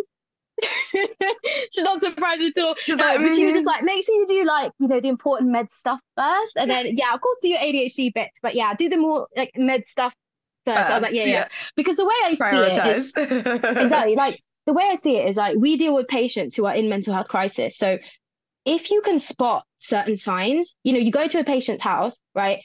It's not been cleaned in weeks. She's not remembering what she ate last night. She's in financial debt. She has literally spent the last 10 minutes looking for her phone. Mm, I'm not saying that is all a diagnosis, but it's trying to notice these little signs that could potentially be like, maybe she should get an assessment, because then that is helping that patient not mm, deteriorate. Because it could even be that she's in such a bad mental state because she's not treated for her ADHD. That was yeah, me. Like, yeah. I was in a really bad mental state, and it was because of undiagnosed ADHD, which led me to be depressed because of the undiagnosed ADHD. And there could be so many patients in crisis who are like that. So being able to notice these things when you go on the home visits, to be like, oh, you know what, maybe she does need an assessment. And then, Yeah. patients who are waiting for assessments, review their medication. Is any of this stuff actually aggravating ADHD symptoms? Like I Mm, said about the antidepressants, yeah. if they're on antipsychotics, that is going to aggravate ADHD symptoms and make it worse. You need to look at Wow. changing that medication. So, Mm, it's so important. Like everything, there's so many links with ADHD. And this was another thing which I wanted to mention as well. Like they have mental health support for diabetes. Like I'm not dismissing that. Like, but yeah, exactly. Like I'm seeing your face. Like okay, all right, it's hard having diabetes. Yeah, I guess it can be hard. Like, I don't have diabetes. I don't know anyone with it, so I don't know what they're going through. There is no mental health support with ADHD, and this is such a problem. They separate mental health and they separate ADHD, and Mm. someone who has both gets constantly battered back and Back and forth. forth, Like yeah. when I went to counseling and I said what I needed help with, they're like, oh, but that's ADHD related. We can't help with that. You need to go back to your clinic. Went to the clinic. Oh, no, no, no. You need counseling. Like, we can't help you with that. And I'm just like, right, okay. Is there anyone who's going to be able to help me with ADHD related mental health? Is there anyone out there? Mm. And this is another change that Even has to just be trying made. to find a therapist who is affordable and can deal with ADHD as adults is very Yes. thin. Is very thin. Mm. Like, have you ever had CBT, by the way, if you don't mind me asking? Have you ever experienced it? no, I haven't. Like, kind of doing it, and then I ran out of money, so I need to get my ass in Oh. gear and get my PIP application sorted, because that's long and takes 2 weeks, and well, I've only got 2 weeks to do it, so I'm like, oh, I better have the whole 2 weeks so that I like be in a good place. But yeah, that's not going to happen. Yeah. But yeah, no, so I kind of like just been doing a lot of things for myself, trying different apps. So obviously go through apps. So I've tried like Inflow, which is kind of like a CBT ADHD app where you can kind of do it through that. I keep seeing that pop up my Instagram, but I'm just Yeah. like, is it a scam? Because sometimes you download these apps and you go through all these like questions, and they're like, you think that they're really trying to get to know you and everything, and it's like, right, do you want the answers? $7.99 a month. So I'm just like, yes. Okay. So yes, you have to pay for it. It's kind of like a course. So I obviously didn't. I stopped. I started ignoring the notifications, as you do. But I found it on Attitude, which is obviously quite a reputable oh yeah, ADHD app. And they actually sponsor Attitude, or sponsor their webinar or something like that. So in the newsletters, it's always in there, and that's where I found it. And so I thought it would be a bit more reputable.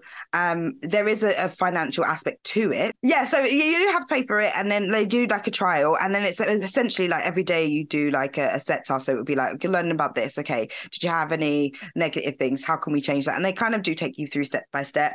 And then there's this new app, which I'm going to look, because I can't remember the name, that I found the other day, which is also kind of helping manage ADHD symptoms, which would also kind of be CBT. It's called ADHD Numo. And that one is free as far as I'm aware. There is like more, there's stuff you can get on 3-1, and there's ones that you pay for, and I've already been ignoring it, so I'm probably not going to finish that trial. Yeah, the only reason I'm asking you that is because CBT is one of the therapies that's suggested to help ADHD, and I have tried it 3 times now, and I am just like, this is the most unfriendly ADHD therapy ever. Like, let me give you an example. Like, I had this lady tell me to go dress like I'm going to see my grandma when I didn't have motivation. And I was like, okay. Then they give you all these mood diaries. And I'm just like, you think I can sit there and write things out whilst I'm having a breakdown? I mean, even anyone who's suffering mental health problems, like, sorry, what? And they give you such rigid appointments. And it's like, right, between the hours of 9 and 12, you have to make this one appointment every 2 weeks. And if you don't make the appointment, they just give it away. You don't have the appointment. And it's like, lady, I work. I have a job. Like, how are we meant to do this? And also it's kind of ableist as well. It's very ableist. You have memory issues. Come on. Yes. Okay, don't get me started. Wait, I want to make this one point, and then I'm going to get back to that. Right. And then it's those poxy questionnaires. It's so long, and you have to rate all of this stuff, and then it's a half an hour session, and you spend so long just running through the questionnaires, like, oh, you rated 3 on that today, you're doing a little bit better now. Yeah, it's just like you spend so much time on that stuff, and then when you finally try and have a talk about the real stuff, it's like you don't have a chance to do it. So for me, CBT was just like, But yeah, speaking about the other bits which you were mentioning, so when I had a first appointment, I told her exactly what I needed and stuff. And that was where she was like, oh, I don't know if I can really help you. So I was just like, right, well, can you at least, is there anything you can do? So she was like, well, we can try do this and stuff. And I was like, listen, like, I've waited a year for this. Like, I might as well just try it. Mm. And then I missed her phone call because I forgot and I was working. Mm. And then she left me a voicemail. And of course, I got distracted, busy with other things. And then I randomly remembered the next day to listen to the voicemail in which she said to me, "You need to get back to us on Friday." She left the voicemail on Wednesday. She's like, "You need to get back to us by Friday, otherwise we're gonna have to discharge you." And when I'd listened to that voice note, I was literally like walking into work. So I was like, I've got stuff to do. I can't ring them right now. And then what is going to happen with someone with ADHD? Are they going to be able to do that? So yeah, I got discharged, and that is ableism at its finest. Yeah. And this is where Our founder tells a similar story. Like, she got discharged from, I think, titration because she forgot appointments, and it's like, you can't do. You're an ADHD service, for crying out loud. Oh my God, yeah. See what I mean? Like, even the ADHD services sometimes aren't being like, that. I've forgotten the word. ADHD friendly. Yeah. Just put it like that. Yeah. Like it's like that, and then you wonder why we get so frustrated, why we're so angry at the world, and like why we just feel so misunderstood and let down. And it's because everything seems to be working against us. And I feel now, as a society, we have got some big changes to make, and as people who are kind of the face of others who have ADHD and are raising awareness for them, we kind of have that responsibility as well to like fight for each other and say, like, look, this is important. You have to actually consider these things. You need to be aware about this. Like, ADHD isn't all fun and games. It's not all quirky. It's not trendy. Like, I can't imagine anyone with ADHD who can genuinely sit there and think, I'm so glad I have this. Like, it's great. It's fun. Like, it's not fun. No. It's horrible. Do you think I locked myself at the house 3 times? Oh. My boyfriend had to call a locksmith. We had to pay over £200. Oh, the other time he had to come home from work and let me in the house. And I had to go have tea with my neighbor who I'd not spoken to in months. And it was so awkward. These things, it's just like a daily occurrence to us. And it's so frustrating. It's like, why do I keep doing this? Why does this keep happening? Yeah. I can't just function as a average, normal, like, human being. My worst thing, because I work from home, so I'm always at home. And my thing that's getting on from, like, my worst nerves, that people just don't understand exactly how frustrating it is. I'm really tired of walking into rooms and just not knowing why I'm there. Like, literally, it's like a sim whose action gets cancelled, isn't it? Yeah, it's like, and I'm never in the right place that I need to be. Like, I'll walk into the kitchen and I'll be like, what am I doing? Okay, like I was explaining the other day, I was recording a separate podcast to this one, but we were talking about what is the most ADHD thing you've done this week. And my ADHD thing was, I went into the living room, got my mug, and instead of going to the pantry to get ice or the kitchen to get the juice, I walked upstairs. I did that at work, but I walked into the toilet with the mug. Yeah, I was there staring at myself. And I'm like, right. In the mirror, like... like, yeah, but... okay, I'm just going to turn around now. Like, I'm so tired of just being like, why am I here? Like, I found myself in the garden and I'm like, why am I here? It's cold. Go back inside. Do you know what? Sometimes, if this didn't happen all the bloody time, it could be quite funny. Like, it could be quite funny. Yeah. But when it's constantly happening, it gets so annoying because you're wasting time, you're wasting money, like, you're wasting mental effort. It's, that's why I don't think people take ADHD seriously, because, if you look at the symptoms, I get it. Like, you look at the symptoms, like, oh, that doesn't seem too bad. Like, they're not listening, a bit forgetful, a bit hyperactive, a bit impulsive. Like, yeah, it's not that bad. But it's so debilitating. Yeah, especially when you see your bank balance. Don't, please. Like, I literally was there crying to my boyfriend. Like, okay, let's skip. Let's skip. Yeah, let's move it. I'm passing comment. Seriously, don't want to go there. Just avoid that. Yeah, do you know what I mean? Like, it's kind of like all of these little things that you have to like do. Like, I've got whiteboards everywhere because I just need to write it down when it's in front of me, and if it's not there, then it's not there. Like, that's a good thing. That's actually a good idea. Whiteboards everywhere. I'm trying to convince my partner to get this like photo a digital photo frame that's basically like just like a huge picture. But you can also use it for like an actual computer. And I'm like, well, can we just get my reminders to come up there? That would be amazing. Yeah. It's no one, because ADHD is a load of things that people experience on an occasion. When you explain it to them, they can't fathom the frequency in which it actually occurs in your life. And because of that, it's kind of like, oh yeah, well, we all get that, don't we? We all have a little bit of ADHDs. Just why are you complaining? Like, you know what I mean? Like, just get on with it. And it's kind of like, I understand that you think that you're being empathetic, but you're not. You're being sympathetic, and it's actually not really describing my difficulties at all.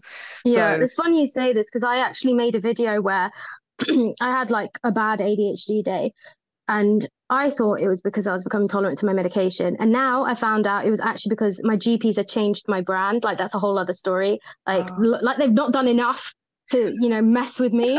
Anyway, so I was having a really bad day, and I was just like, you know what? I want to show people this is what it's like. Like I'm sick and tired of people not taking us seriously, and they need to understand. So it ended up actually getting a lot of attention. And if you ever see the video, the comments are mostly people with ADHD who are so thankful to finally see someone who's explaining how hard it is, because it's a very difficult position to put yourself in, to be that vulnerable and say how difficult it is.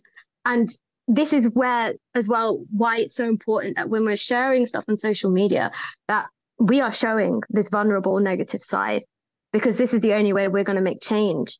When it comes to mental health, people have been very raw, they've been very real, and that's why it's been taken more seriously now. And so I think that is the time for us now to actually, because we're still dealing with stigma. People aren't taking us seriously, so we need to show them like, no, this is serious, because this is literally what happens. Yeah. And so final question then, because we both know from our meeting before, we will talk forever. Oh my God, I just looked at the time. This happened last time as well. I know. You're a very dangerous woman to talk to. I know. You're lucky I've got nothing else to do besides just cuddle with my dog this evening. The funny thing is I do have things to do. No, it won't take me long. I've just got some work revision to do. But so my last question was then, obviously what you're doing comes from a very researched background. Now, a lot of the pages on social media, on TikTok or on Instagram that I follow tend to be other ADHDers trying to explain their experience and therefore educate, or they've made ADHD their business, so they're ADHD accountants or anything like that. But there is a lot of videos that will still come up on even my feed where I kind of look at it and I'm like, you're kind of making ADHD a caricature. Being a content creator, how would you, what's your feelings about like the kind of content where it's just a bit like, this isn't actually ADHD, like you need to be careful about what it is that you're reading or what you're viewing? How can you separate, or what would be your advice to people looking for content, how to find content like yours, which is based on research, versus people who are just trying to go like, oh, butterfly, I must have ADHD, so I'm going to look over here and I'm going to be all distracted. And you're just like, that's not really, you're exaggerating it a lot. I know, so this is where, when I talk about social media, this is like the negative parts of it. And I will admit, if people sometimes look at some of my older TikTok videos about ADHD, it could sometimes come across as that.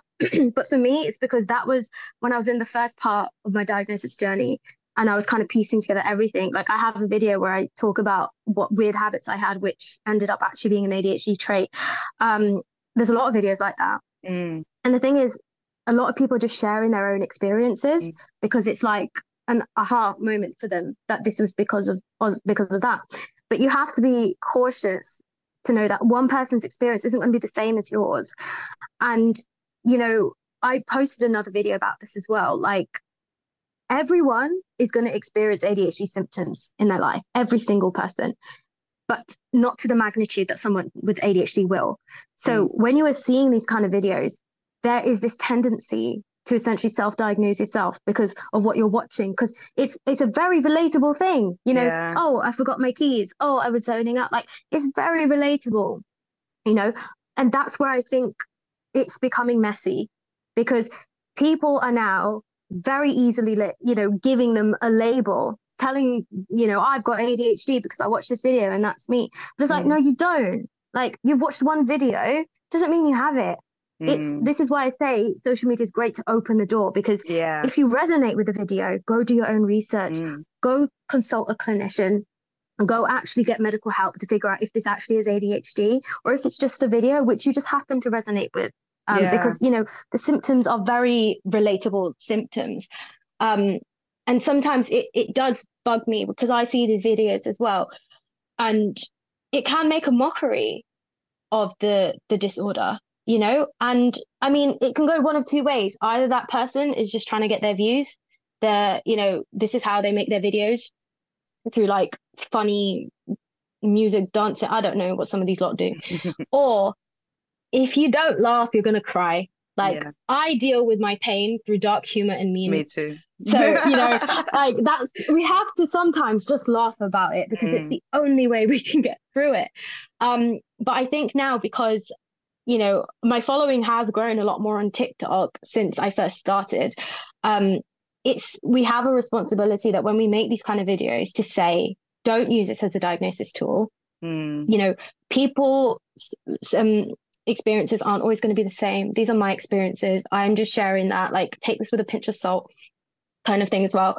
But we also need to start, you know, slowly getting away from like the light-hearted side of it, because that's what is causing this whole, you know, issue with everyone now having ADHD. Because, you know, that's another reason as to why the waiting lists are so long, because so many people are convinced they have it. And that's not dismissing the people who actually do have it, but I'm talking about the people who haven't done their research, who, you know, can easily, you know, someone maybe, like, if someone asked me, what are your ADHD symptoms? And I told that to them, a lot of people would be like, oh, I must have it then. And it's like, no, because is this your life? Like, every single day of every single minute? No.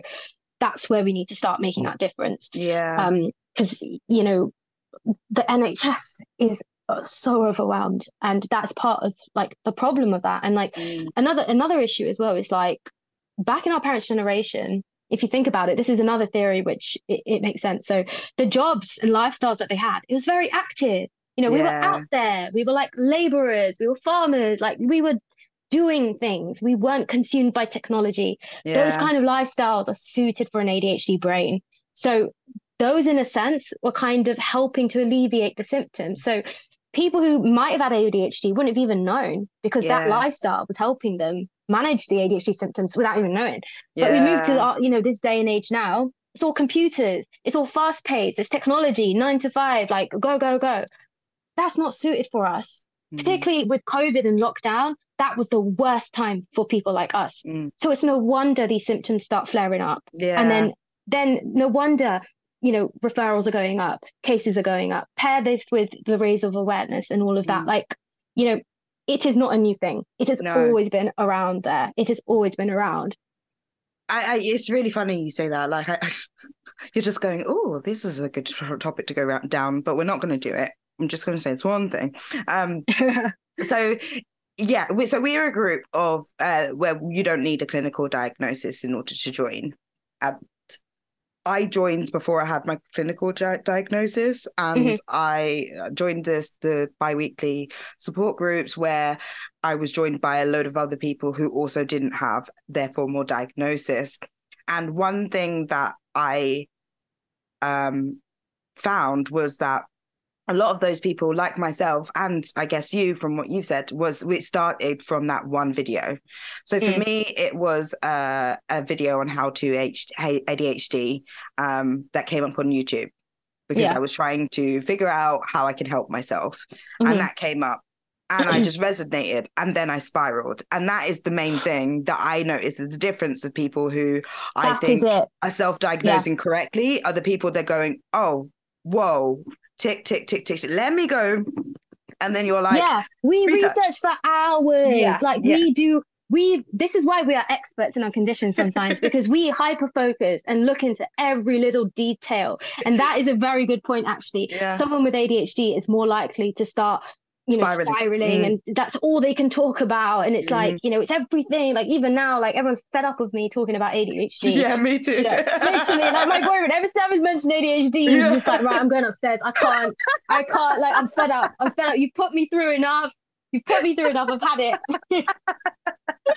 Yeah, that's very true. That is a very clear difference. You did the same thing as well. And I think that is that for me is where you can tell if you had it, and you then had that self-realization and not somebody else going, oh, you have it. Because there's obviously people who get the diagnosis without having the realization for themselves. And those people are also people who have turned around and said, I ignored my diagnosis for ages and pretended it didn't happen, forgot that I had been diagnosed. But if you are the one who's had that you've kind of self-diagnosed and you've had that realization for yourself, and you've then gone, I'm going to look into this, I'm going to do the diagnostic criteria assessment over and over and over again, which is like what I do. Like, do you know what I mean? Like, I'm going to look into this symptom and oh, this makes sense. Oh, now I understand myself. Like when I saw it, I was just like, my life now makes sense. It never made sense until this very moment. Exactly. So that is technically what self-diagnosis is. Like, I think that,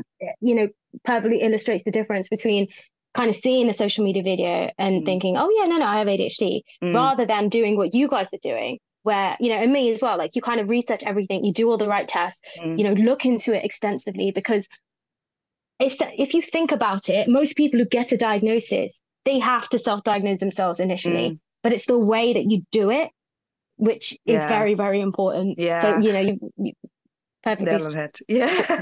Yeah. Right. Okay. I'm not going to keep you much longer because you're probably as hungry as I am. So my stomach is actually rumbling. Mine too. Like, I was like, oh my God, my mic is going to pick this up. So just to round up, we have had the pleasure of speaking to Little Miss ADHD, aka Priyanka, about her diagnosis journey, about her experience as an Asian woman of Indian descent, and getting diagnosed, and also working as and I'm going to see if I remember this the second time, clinical mental health psychologist. Pharmacist. Very close. You got it the first time. Yeah, and the thing is, I know that there's a difference, and I still said the wrong thing. Do you know thing. they both start with P and end in cis? So don't worry, it's an easy mistake. Yeah, so close. Okay, clinical mental health. Pharmacist. I was like, no, pharmacist is wrong. Okay. I've learned some amazing stuff about just about prescribing as well. So, what you were saying about being able to, if you're on certain antidepressants or antipsychotic medication, then that can actually make your ADHD much worse. That's something that very resonated to me. I'm glad that you have also seen the benefits of the supplements that I'm buying myself. So you've reiterated to me. How insane was that? You literally just whipped out the one that I was mentioning. Like, as you mentioned it, I saw it. That's where this goes back to, like, I don't know what word you use where you can, what's happening in the future or something. Like, yeah, I believe you now. Prophetic. Yeah. Yeah, whatever that word was. I'm not going to remember it, but yeah, that word. And so I guess that will be my main takeaway from this our conversation, is obviously there's a lot of similarities between our cultures, and I've always said this about any culture where you're a person of color or an ethnic minority in a country where you're not the majority. But other than that, we've obviously spoken about Little Miss ADHD's plans and what you're going to do. But is there anything that you have going on or coming up in the immediate future that you'd like to share with our listeners? Actually, yeah, like I actually had a digital journalist Ooh. from the ITV News. Whoa. I thought it was a joke. I looked for her LinkedIn because I was like, there's no way this is real. But yeah, anyway, she does content for like an Instagram page, which is like, here is the ITV News or whatever. And I was trying to figure out because there's a lot that is entailed with ITV News. There's little parts of it. So I don't know exactly what part she came up of. All I know is that she works for ITV News. Mm. So yeah, I did an interview with her actually on Tuesday, where we were talking about ADHD and social media. So we'll touch upon some of the things that we've spoken about as well. So am so excited for that to come out. That will be on my page. Mm. I don't know exactly where it's going to be posted. I mean, even if it's on just like a little Instagram page, that's still an accomplishment for me. Yeah. But the main thing I want from doing all of these things is I want to make noise. Like I want people to understand. I want people to learn. Like I don't care about me. Like I don't want to be famous or anything like that. It's like I want my content to be famous, whatever I'm saying, wherever I'm posting, you know, get that out there. So, Yeah. I'm slowly starting to do that. So I think that was like a huge thing for me to be approached for that. And I was just like, why are you asking me? Like I'm just a random small little Indian pharmacist from Manchester. Like, why do you want me? But yeah, it was amazing. It was That's really good. amazing. And Well done. yeah, I'm excited to see how it comes out. Yeah, So me yeah. too. Like I will definitely be getting that post. I'll be going on to Thank look for it. you. But so that everybody else can follow you and see that post too, um, let's confirm your handle. So is it just at Little Miss ADHD or Yeah, this is a very touchy subject. So I had to get creative because there's some idiot out there who has the Little Miss ADHD and it is a spam account who's oh not posted in no. years. The worst, absolute worst. I was fuming. Anyway, so just to be clear, it is not that account with I don't even know. I think it's got 6 followers or something, like not posted in years. But it's Little Miss underscore ADHD underscore. That's the best way I could do it. Like I thought if I started adding numbers and stuff, it'd get really complicated. And then I don't know, it was either Instagram or TikTok that wouldn't let me put the full stop or something. So I was Oh like, yeah. right, okay, fine. What else can I do? So yeah, I think I'm gonna stick with that. I'm trying to embrace it, but Yeah. yeah, And I really wanted that original name. they Still they gets they to me. both are the same. Sorry? They're both TikTok and Instagram are the same.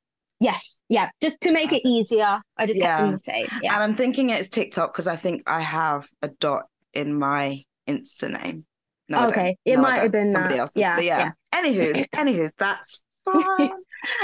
So yeah, is there any other places that people can get hold of you if you want to reach out or want to explore more of your content? So it's usually just those 2 pages. I mean, I have got an email address now because I'm trying to keep everything like separate from personal. Mm. There is currently one message sitting in that inbox. So, it's I might not even need it because a lot of the communication stuff I do is on TikTok and Yeah. Instagram. Yeah. But I mean, it's there anyway because the way I see it is like if people had like like some complex medication queries or advice or something, something which requires a lot of detail to answer. Like I don't want to just send you like a quick Instagram message. Like I want to Yeah. take some time and send it to you properly. I mean, to organize podcasts and like potential Mm. meetups and things like that. It's just easier to kind of have it as Separate. your Yeah, base. I'm the Yeah. same. Like I have a separate email account for my Instagram, a separate one for the podcast, but that's also because it's within ADHD, babe. So I want it to be Right. ADHD, Yeah. babe. But otherwise, I'm just like, no, you're emailing the wrong inbox. You need to do that one so that I will miss your message if you don't email that one.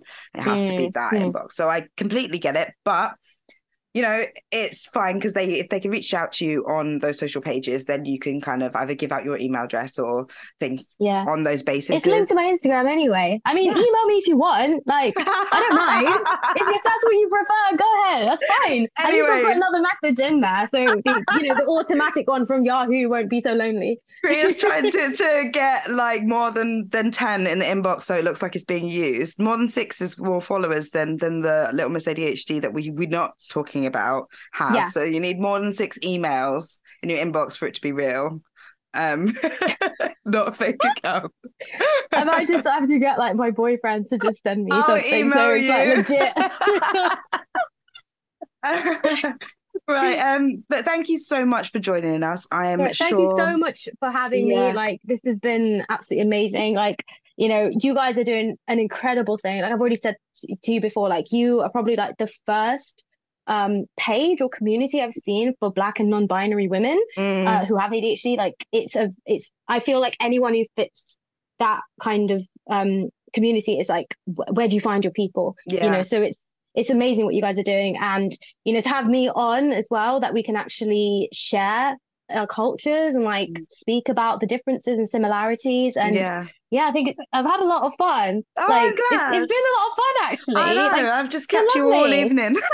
Yeah. I don't think I've had this much fun on a podcast before actually. Oh, Like, well. because do you know what? I feel it's also because I've been really scared with the other ones because Oh no, it's been we're quite like new. the But then as softies. well, like, you're very easy to talk to. Like Thank you have a good you. vibe about you. I like Oh, you. thank you. Tell my employer. No, I'm joking.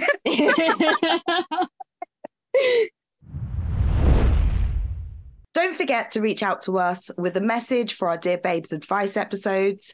You can send us a voice note or written message by clicking the links available in the show notes. Thank you so much for joining us again. Feel free to follow us so that you don't miss any future episodes. And we're wishing you all a wonderful holiday period. Catch you next time. Bye, guys. Thanks for listening to this episode of ADHD Babes, the podcast. If you're a Black woman or non-binary person and needs help and support in managing your ADHD or advice on diagnosis, please visit adhdbabes.com. No clinical diagnosis is required to join.